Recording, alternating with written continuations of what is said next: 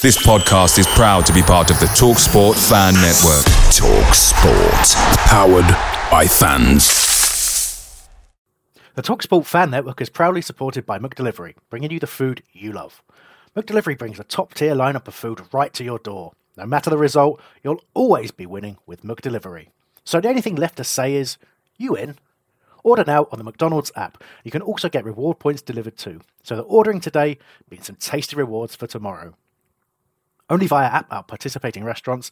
18 plus. Rewards registration required. Points only on menu items. Delivery fee and terms apply. See mcdonalds.com. The TalkSport Fan Network is proudly teaming up with Free for Mental Health Awareness Week this year. As football fans, we often pride ourselves on knowing everything, from which substitution can turn the game around to the quickest route home to beat the crowds. However, when it comes to discussing feelings with our friends, we might not always feel as confident. That's why we're here to equip you with the right tools so you can reach out to those who can help. If your mates are struggling, let them know that the Samaritans are free to call on 116 123. That's 116 123. They are there to listen without judgment or pressure, 24/7, 365 days of the year. Let's all take a moment to talk more than football. Homesdale Radio Preview Podcast, sponsored by FanDuel.co.uk, the next generation of fantasy football. Welcome, ladies and gentlemen, to the Homesdale Radio Preview Podcast, episode 19. I'm your host, Terence Ford of redandbluearmy.co.uk, and I am here along with Nick Philpott and Ed Kellaway to try and take your minds off the abysmal league form by turning our attentions to the FA Cup and the visit of fellow strugglers Manchester City. We will not be talking to a City fan this week, but we will be joined by the Roker Report to discuss Patrick Van Aanholt before remembering some classic fourth round FA Cup ties throughout of our history. Before all of that, remember to head over to holradio.net/subscribe to ensure that you never miss another Hull Radio podcast.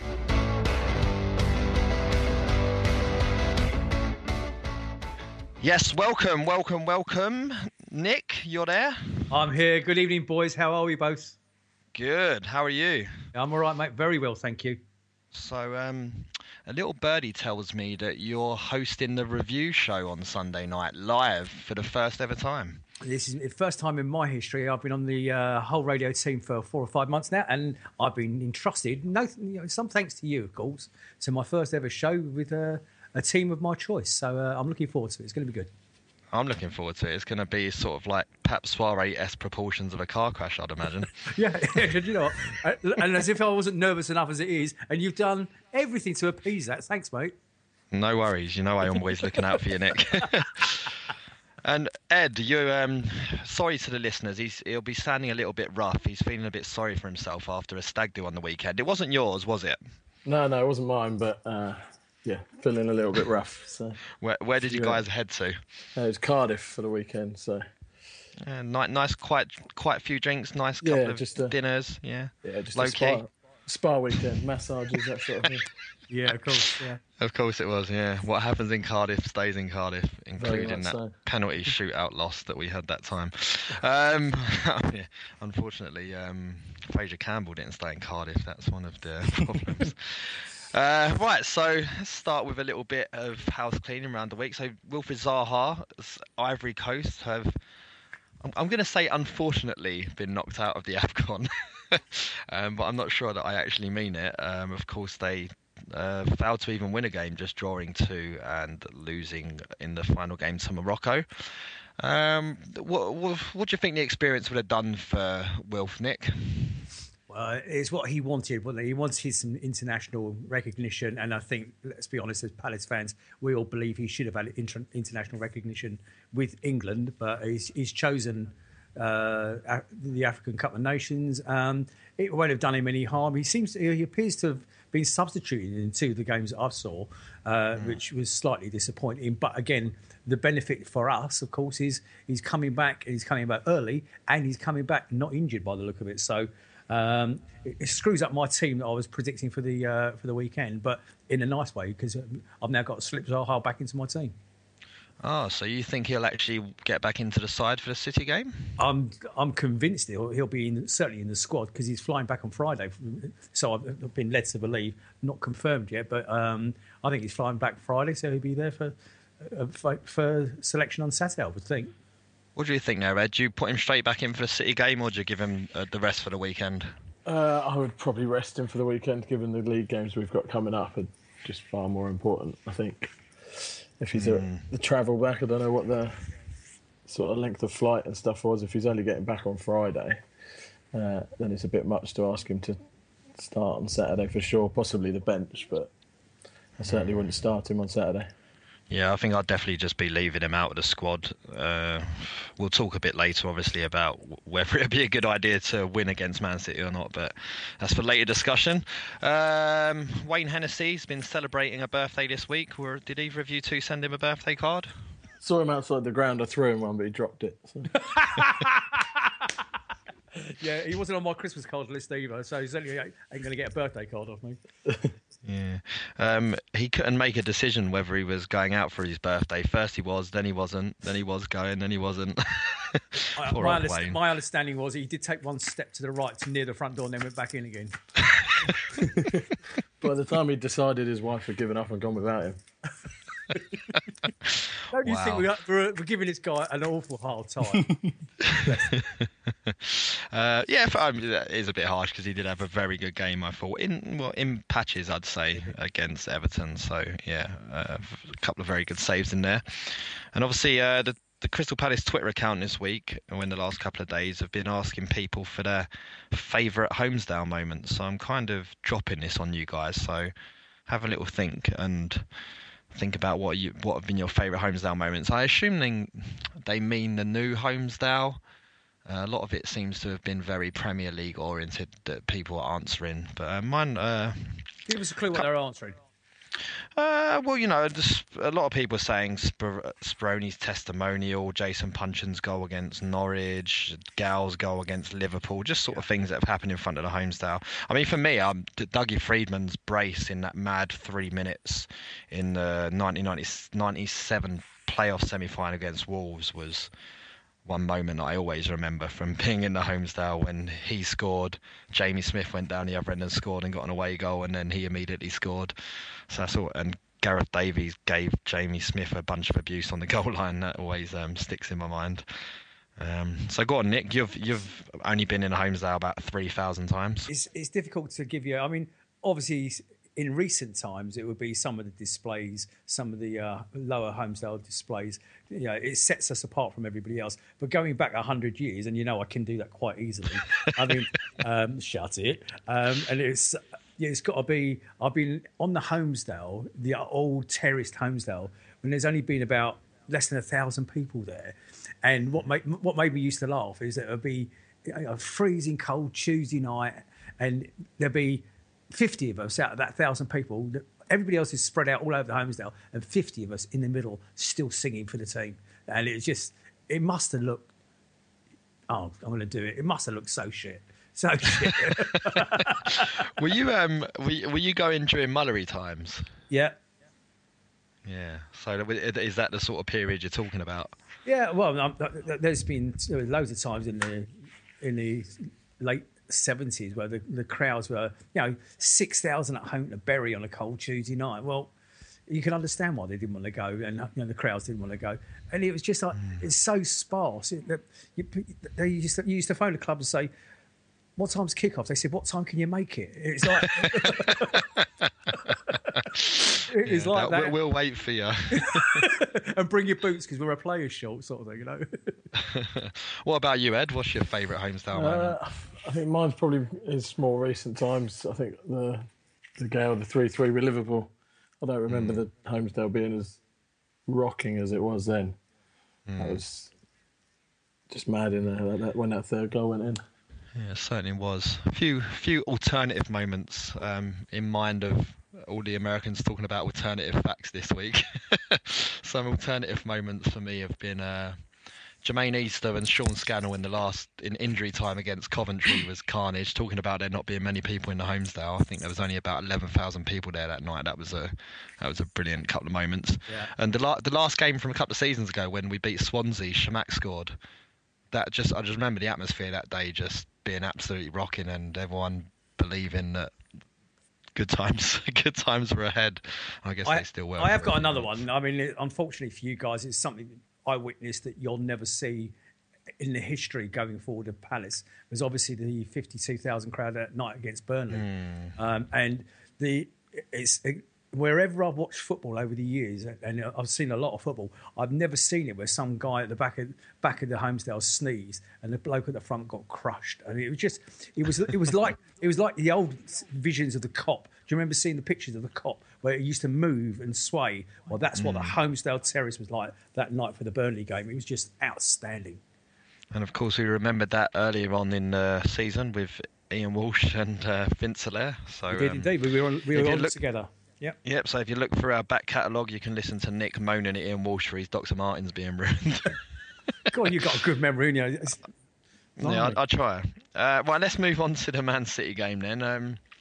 Ed, FA Cup run. If you remember last season, there was a lot of polls going around, people asking the question, relegation and FA Cup win, or 8th and get knocked out of the FA Cup in the 3rd round, and it was very, very close. So, but we never really, when these polls are going around, looked like relegation was a real possibility because that didn't start to look the case until about February or March. So now that in January we're in the bottom 3 and relegation is looking a possibility, I'm going to ask you the same question that everyone was asking a year ago: relegation and an FA Cup win, or stay in the Premier League? Stay in the Premier League. I'm not sure if 8th is possible now, but stay in the Premier League. Just stay in the Premier League, I think, is the best we can hope for at the moment. Yeah.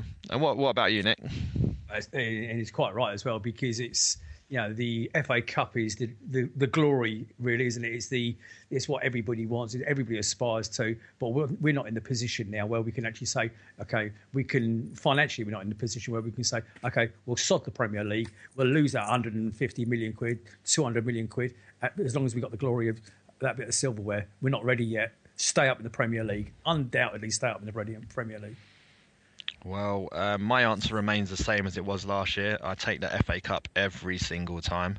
Really? And considering, you know, we've got a lot of players in our squad with championship experience, so we can go down and come straight back up.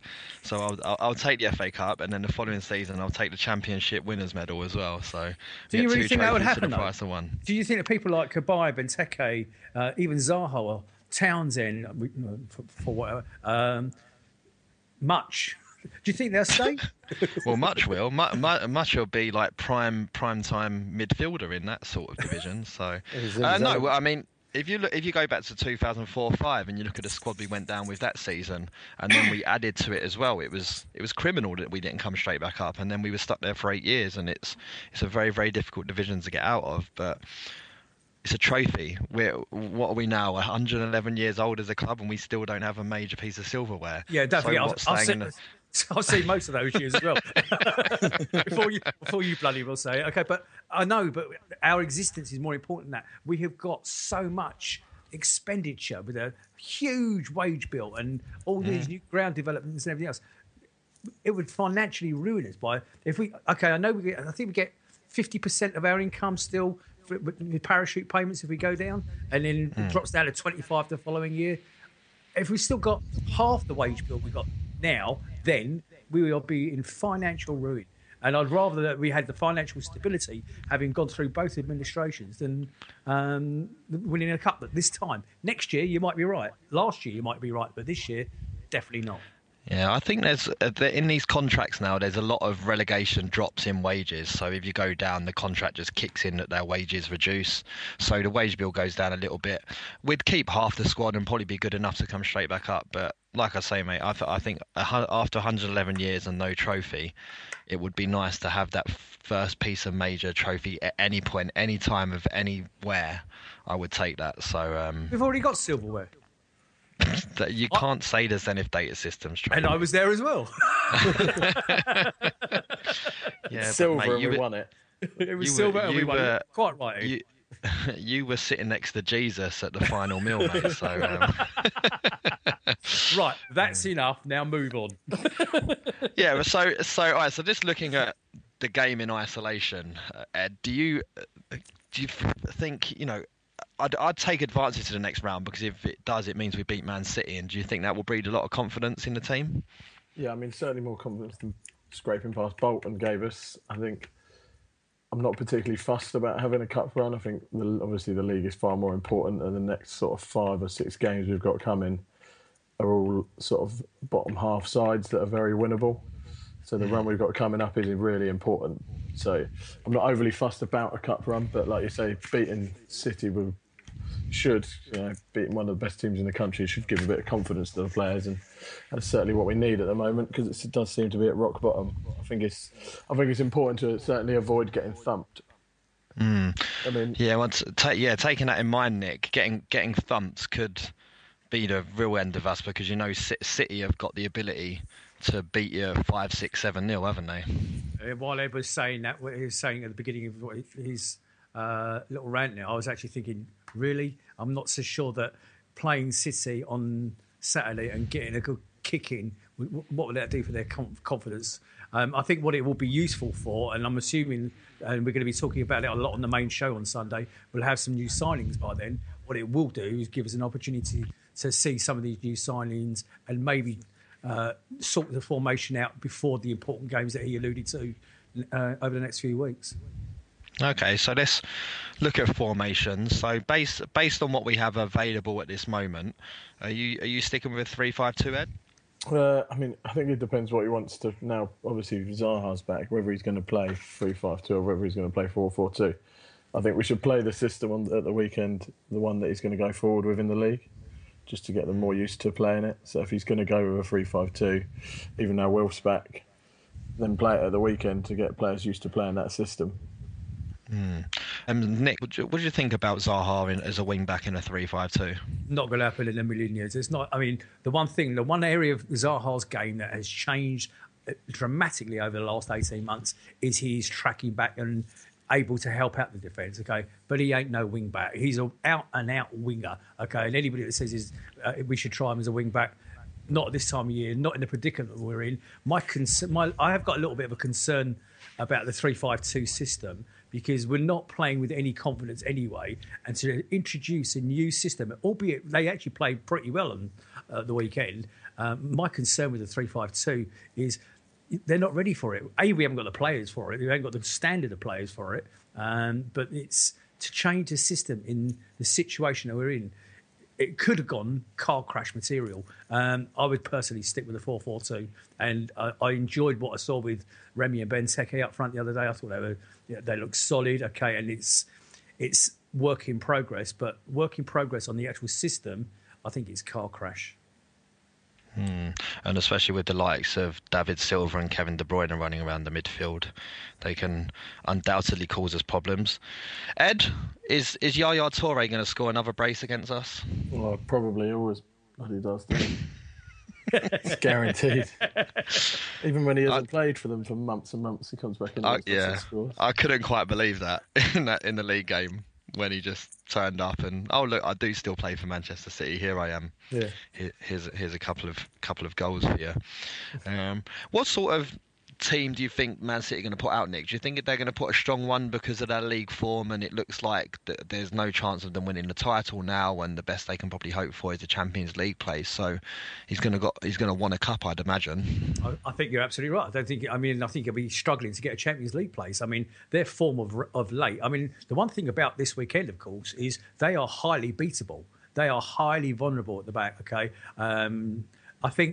I think he'll put out his strongest possible team, and we will take a whooping on Saturday, and that's my prediction, simply because he's got nothing else to play for. I don't even think he's got a European spot. So I don't think they'll be in the top 4. I really don't. My opinion, but... Strong words. What about you, Ed? What's your opinion on City's season so far? I think you're spot on in terms of what they'll play this weekend. I think they'll go strong, because I think they're not in for the title race. So I think they'll go strong.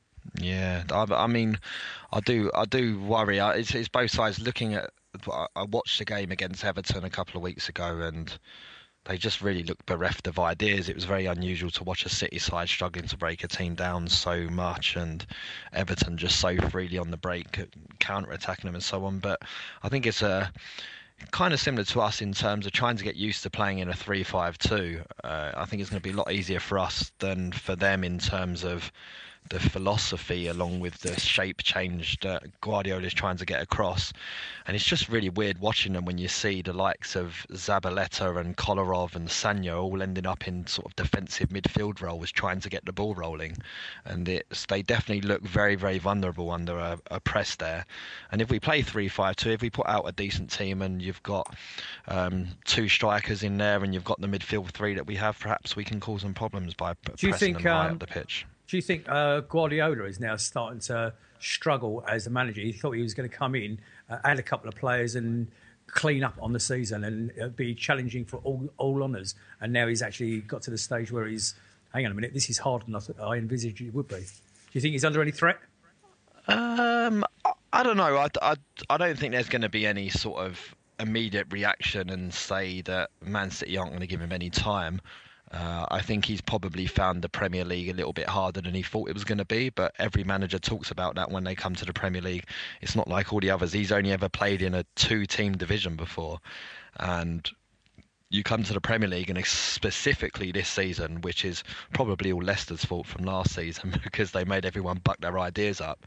Yeah. There's now a top 6, and you've got 5 teams that can, really, really win. They can win every week and pick up result after result, where Man City are then got to face 7-8 more teams in the division who are still capable of beating those top 6. So it's definitely a lot more a new challenge for him, but I just don't think he's got the personnel, like I was just touching on before, looking at you like Kolarovs and Sanyas and stuff. I don't think they're going to fit into his system, so he'll add in the summer, definitely, probably in this window as well, and probably will turn it around. But I don't really care. I don't care. I don't care what he does. I hope he fails miserably starting on this Saturday when they turn up to Selhurst Park. Right, we'll finish the chat there on the game. Next up, we're going to be joined by Walshy from the Roker Report, and he is going to give us a lowdown on potential signing Patrick Van Aanholt. Homesdale Radio Preview Podcast, sponsored by FanDuel.co.uk. The next generation of fantasy football. Right, we are now joined by Walshy from the Roker Report. Hello, mate. Hi, mate. How's it going? Very well. Personally, very well. In the Palace world, not so great, mate. But hopefully you're going to cheer us up a little bit. Obviously, we've been heavily linked to Patrick Van Aanholt. Earlier on, when I messaged you, you described him as the most frustrating player that Sunderland have. So, do you want to elaborate on that a little bit? Well, you'll get to know this in a couple of weeks. He's a very good player in there somewhere, but his main issue is he doesn't want to be a left back. He doesn't seem to like doing the defensive part of it. Very good player going forward, but if you think you're getting a left back, you might be a bit disappointed. Yeah. So Sam Allardyce, he installed a 3-5-2 towards the back end of the season. He was with you. Is that correct? Yeah. It was with Van Aanholt was playing. We had well, actually, it was more. We had 4 at the back, where we had Van Aanholt on the left and Yedlin on the right, with Kone and Kabul in the middle. And yeah, we played very much counter-attacking, soaked everything up. I mean, you are right. When we did play a 3-5-2 when we came down to Selhurst Park last year. The 3-5-2 was the curse of Alan Pardew. Is that anyone who came to Selhurst and played 3-5-2 quite comfortably picked up a result? Yeah, because it was quite surprising for us that he played that system.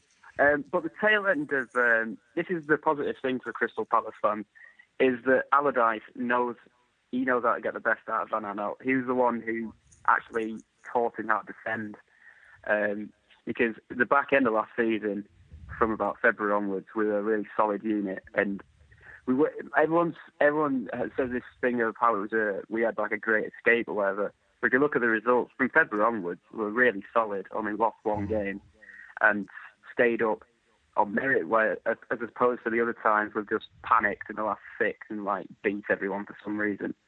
But I assume when this partner, I think this is why he wants him this much, because Allardyce knows he could probably get him to defend, and also he offers really good going forward. It only speaks volumes that he's our second top goal scorer, and that part of his game is great because he can go forward, and he does get it. He does have sometimes show the instincts of a striker. Even you see him popping up in the box where these loose balls come down and he's trapping them in. It's the defensive part of it that's going to infuriate you, and it's infuriating us because he's so prone to lapses of concentration.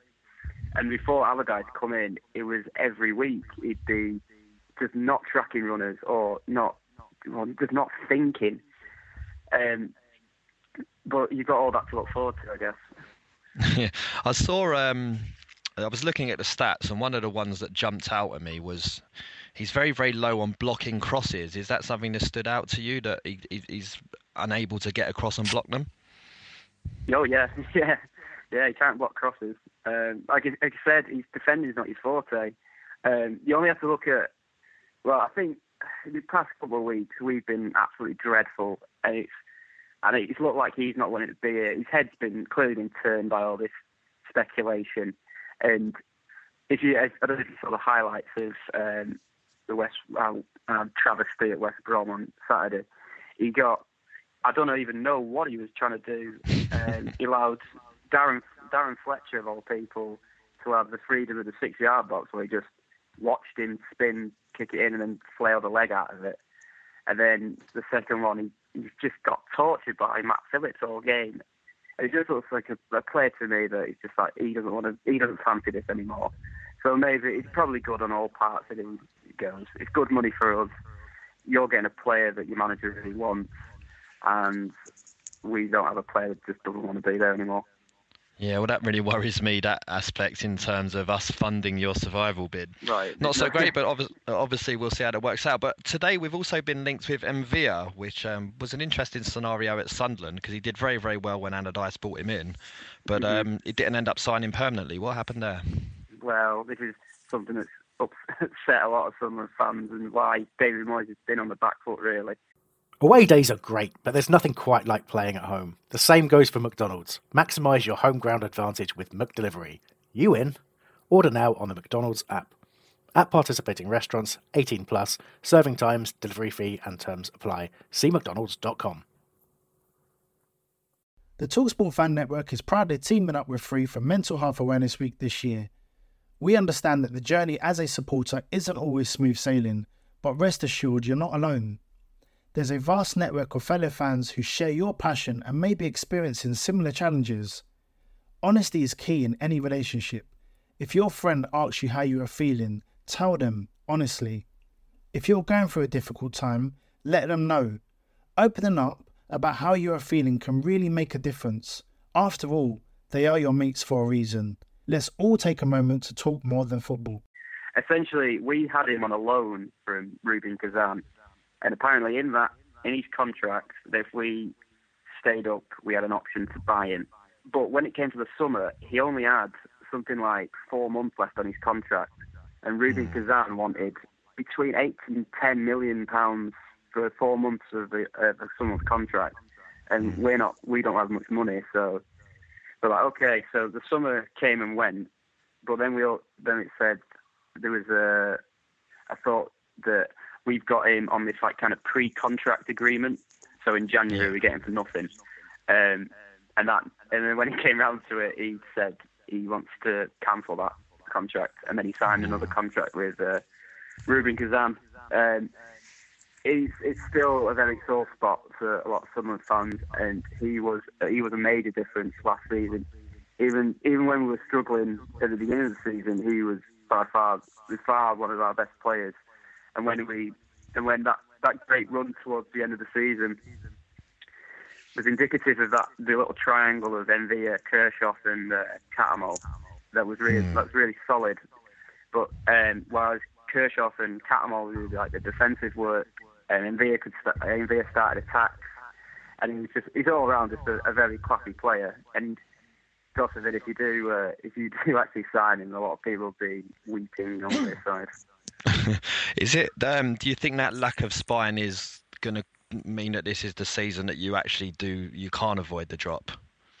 Yeah, we've had a lot of injuries, and we've had a lot of injuries. Like, we've got an entire team out, but there's nothing to suggest to me that there's any way this team will stay up. I know we say it every year that we're dead and buried at like March and everyone thinks we're finished, and then we somehow pull it out of the bag. But this year, I can't see anything. I mean, the past, I think, bar about a 3-game spell in November, we've been absolutely abysmal. There's no form of plan on the pitch. There's no form of plan in the transfer market. You've probably seen that we bought the powerhouse of Johnny Lescott the other day to go alongside, not Leon Osmond, not yet anyway.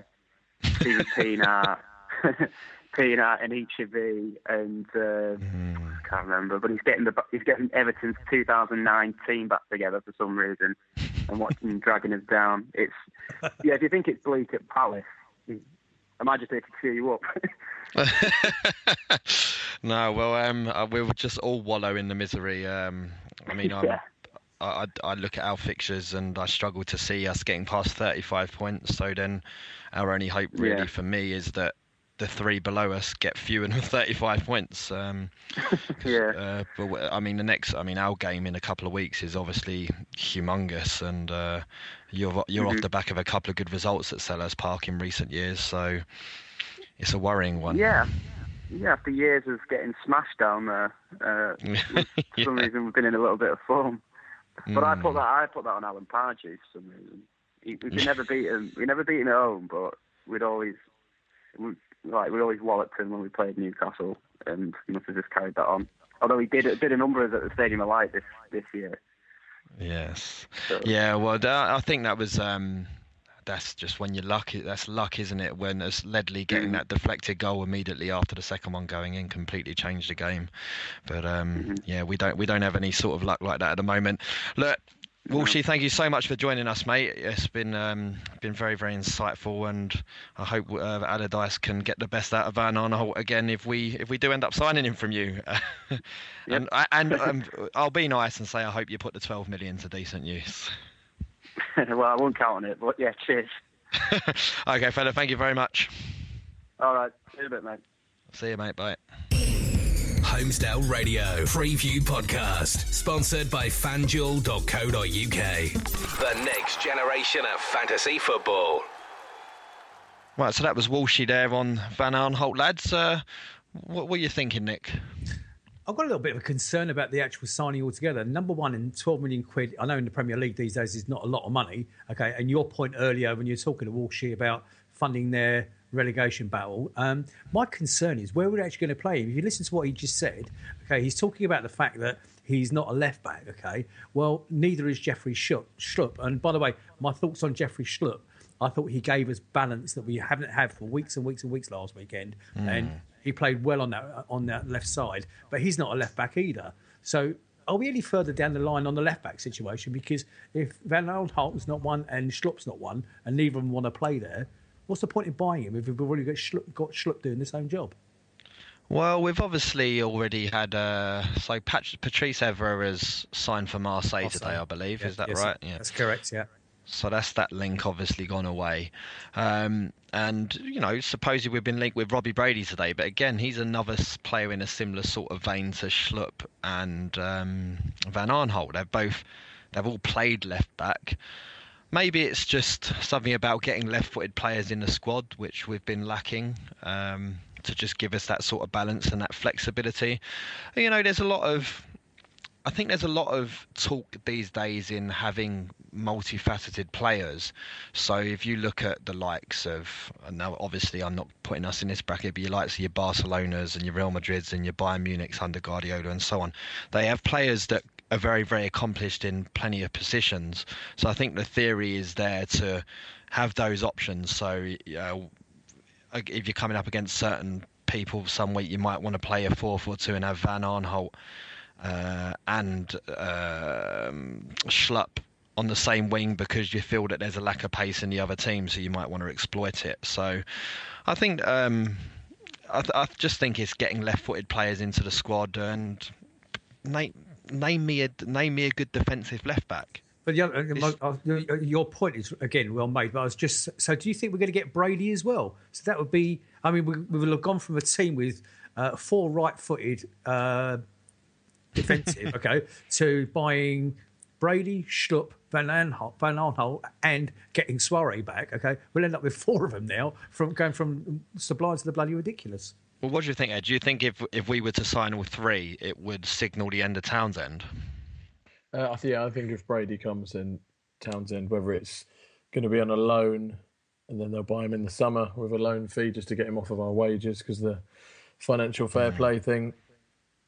But I think if Brady comes in, I think that's Townsend gone, whether it's a loan or whether we sell him. I think Van Aanholt has been signed as a left back, Nick. I think, as Walshy said, Allardyce, if anyone can coach him into being a left back, and that's when he was the closest to being a proper left back. But he hasn't. It was with Allardyce. But he hasn't signed though, has he? I mean, that's the other thing. That's the curious thing, that the clubs have agreed a fee. We've agreed personal terms, but for some reason the deal hasn't gone through. And it's now, where are we now? Wednesday, and it still hasn't happened. Well, there's all these social media detectives that, obviously posted a red and a blue heart on his Instagram picture the other night, which was him supposedly in Nando's in Sutton. Now, I've never been to Nando's in Sutton. Have either of you two been to Nando's in Sutton? Nick, I have you down as the person who loves a cheeky Nando's. Yeah, I do like a cheeky Nando's in Sutton, funny enough. And and put it that way, I didn't recognise that cheeky Nando's in Sutton in that picture. So I think that could have been somebody playing around with his wiki and playing around with that other profile that you're talking about. Well, maybe it will be. Right, look, we'll end the chat there about Van Aanholt, and obviously we'll see. Obviously, I'll guarantee you what will happen. As soon as this podcast is put out, he will sign, because that's just the way recorded media goes these days. Oh, and also before we move on, other 5 food restaurants are available, by the way. Oh, they are. Look at you getting in host mode. Anyway, look, we're going to end that there, and afterwards we'll be up with some predictions for the game on the weekend. Homestyle Radio Preview Podcast, sponsored by FanDuel.co.uk. The next generation of fantasy football. Right, so we'll start with listener predictions. I say as I open up my mobile phone and check the tweet that I sent out 5 minutes ago asking for them. We've got at CPFC Arts has gone for a 0-4 loss. Callum Roper has gone for a 1-3 loss. I am the J-Law has gone for 3-0 to City. Let's concentrate on the league, blah, blah, blah. We're doomed. Otherwise known as Dan, has gone for 2-0 to City. Yaya Toure to score both. Ryan Delahunty, we'll do that, has gone for 5-0 City. But amongst all of that, we do have one win, and that's a 2-1 win to Palace from Dan Courtabine. Good on you, Dan. So, Ed, what are you thinking? I think it will rest a few players with what we've got coming up in the league, and we'll lose 3-1. 3-1. Not the, as long as we avoid a morale crushing 6-0 thumping, I'm not too fussed. What about you, Nick? Tough one this week. You normally, am I still the only one in history that's actually got one right? I think you're the only one that's got the exact score right still, which is just astounding, really. My headphones are going tight on my head because my head's getting bigger, obviously. But but we have had a lot of weird scores, like drawing 3-3 at Hull and all of that stuff. So it's a bit hard to predict. You got the pretty banker one right, so you're all right. Oh yeah, I thought it was the easy one. Yeah. But it's, in all seriousness, it's a tough one to call because we don't know the squad that Allardyce is going to put out. You two might be right. He may end up resting half the squad. My prediction will be though 2-1 victory to City. Okay. I'm going to go for, basically based on the fact that everything is going wrong at the moment, inevitably we're going to draw 1-1, so we have to play a replay. And then we'll go up to the Etihad, and then we'll get spanked. So it's a 1-1 for me, and Fraser Campbell will score our goal somehow. You really need to stay off that magic dust. Well, at the moment, it's a bottle of 7.3% Old Rosie. Other ciders are available. Right, so we'll wrap up that little quick section there, and then next up we're going to, instead of focusing on one classic match this year, we're just going to have a little remember of some classic fourth round FA Cup ties from the past. And another free kick to Crystal Palace in a dangerous position. They've been getting the corners and they've been getting the free kicks, and they've been piecing their game together much better than Leeds.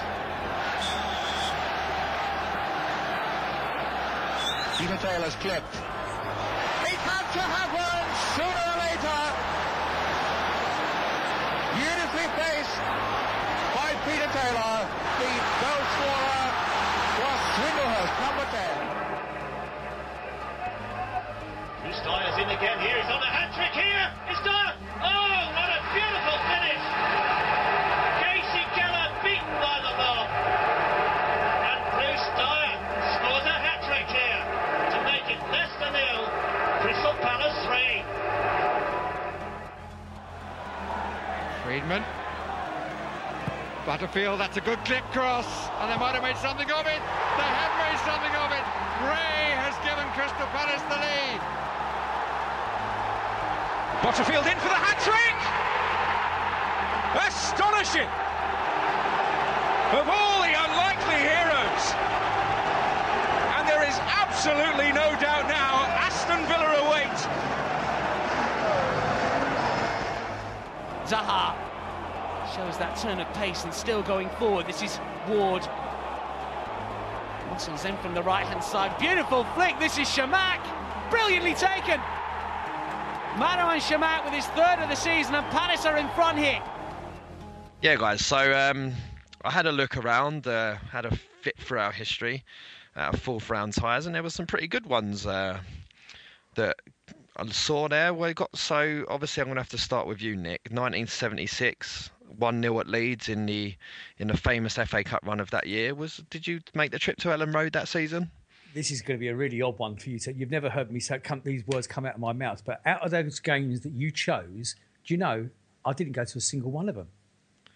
Really? I didn't go to a single one. The 1976 game, however, was one of our better squads that we've ever had. Hinchelwood, Cannon, Whittle, Taylor. What a team of players that was. But Swindlehurst is superb. But then we came up against this team with the bruising Yorath, Bremner and Lorimer, Eddie Gray, Clark, and that sort of, again, what a fantastic squad of players that they had at that time. But no, I didn't go to the game.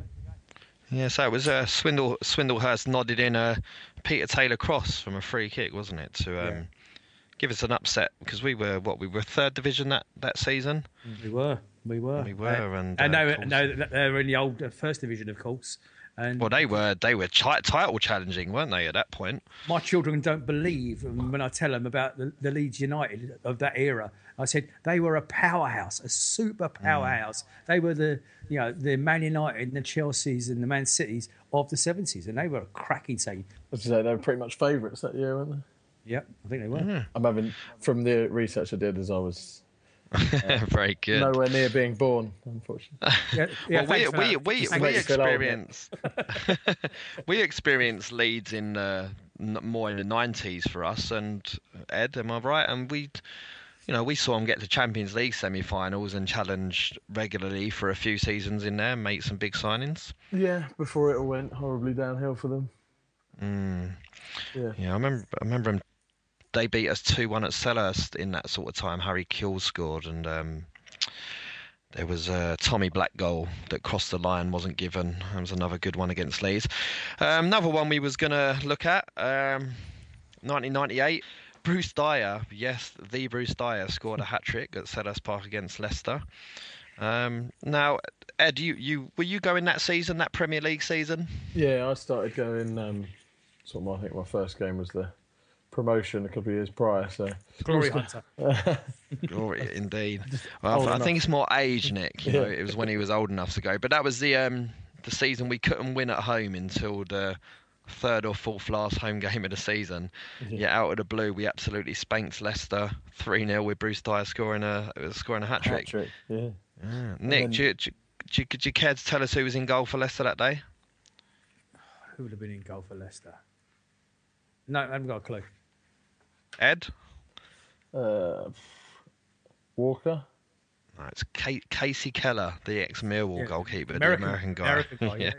I mean, again, when I looked at those games, the list of games that you sent out earlier, and I thought I must have been on the white powder stuff because I never remembered Bruce Dyer scoring a hat-trick for us.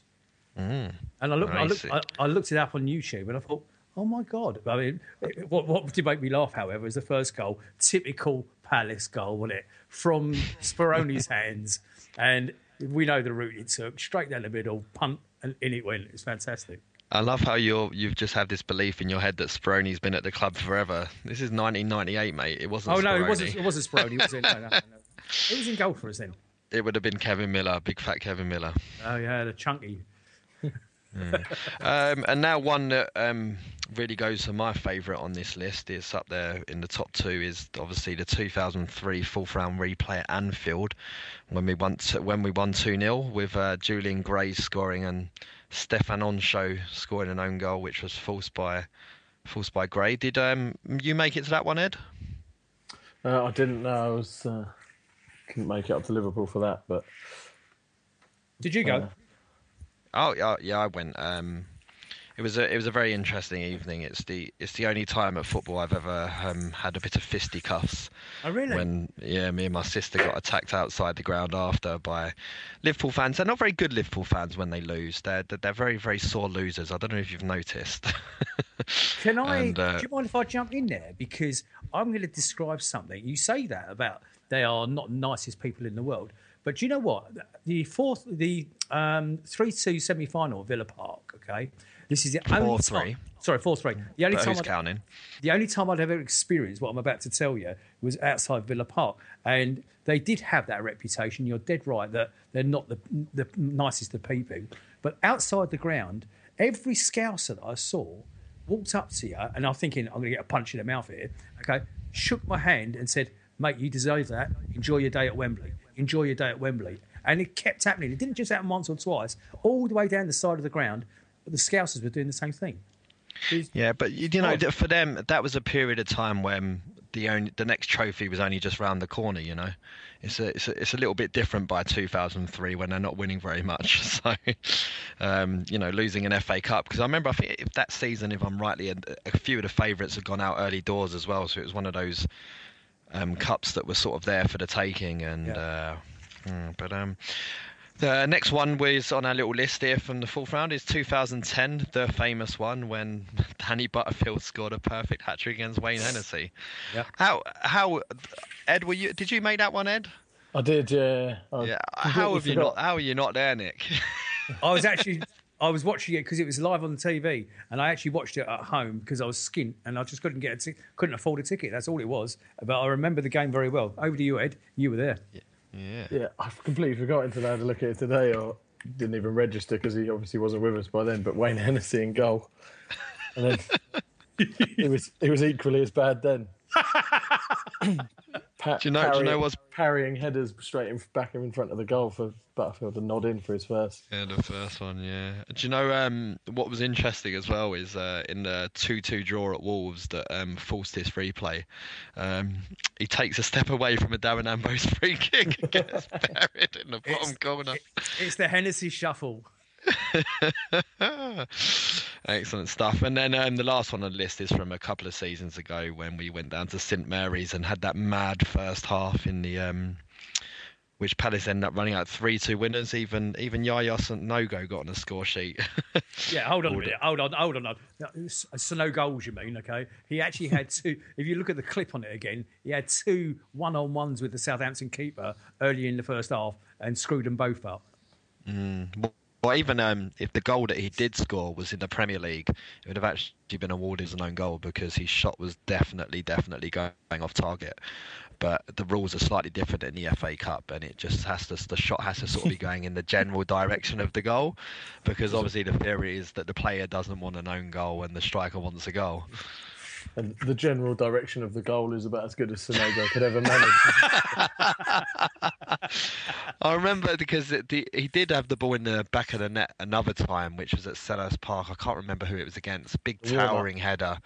And the whistle got blown for climbing all over the defender, although I thought it was a little bit harsh. But yeah, so we had obviously in the Southampton one, I think Shamak got the winner, didn't he? Round in the goalkeeper. I was just about to say that. It was a beautiful move.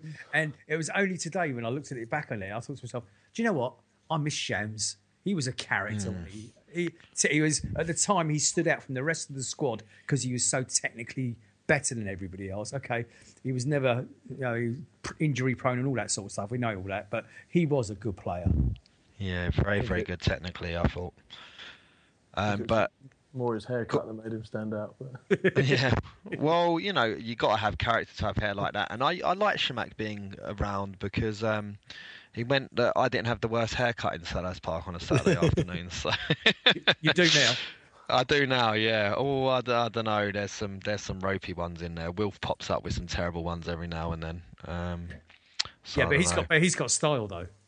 He has got style. I believe the kids call it swag these days, Nick. I wouldn't know, mate, would I?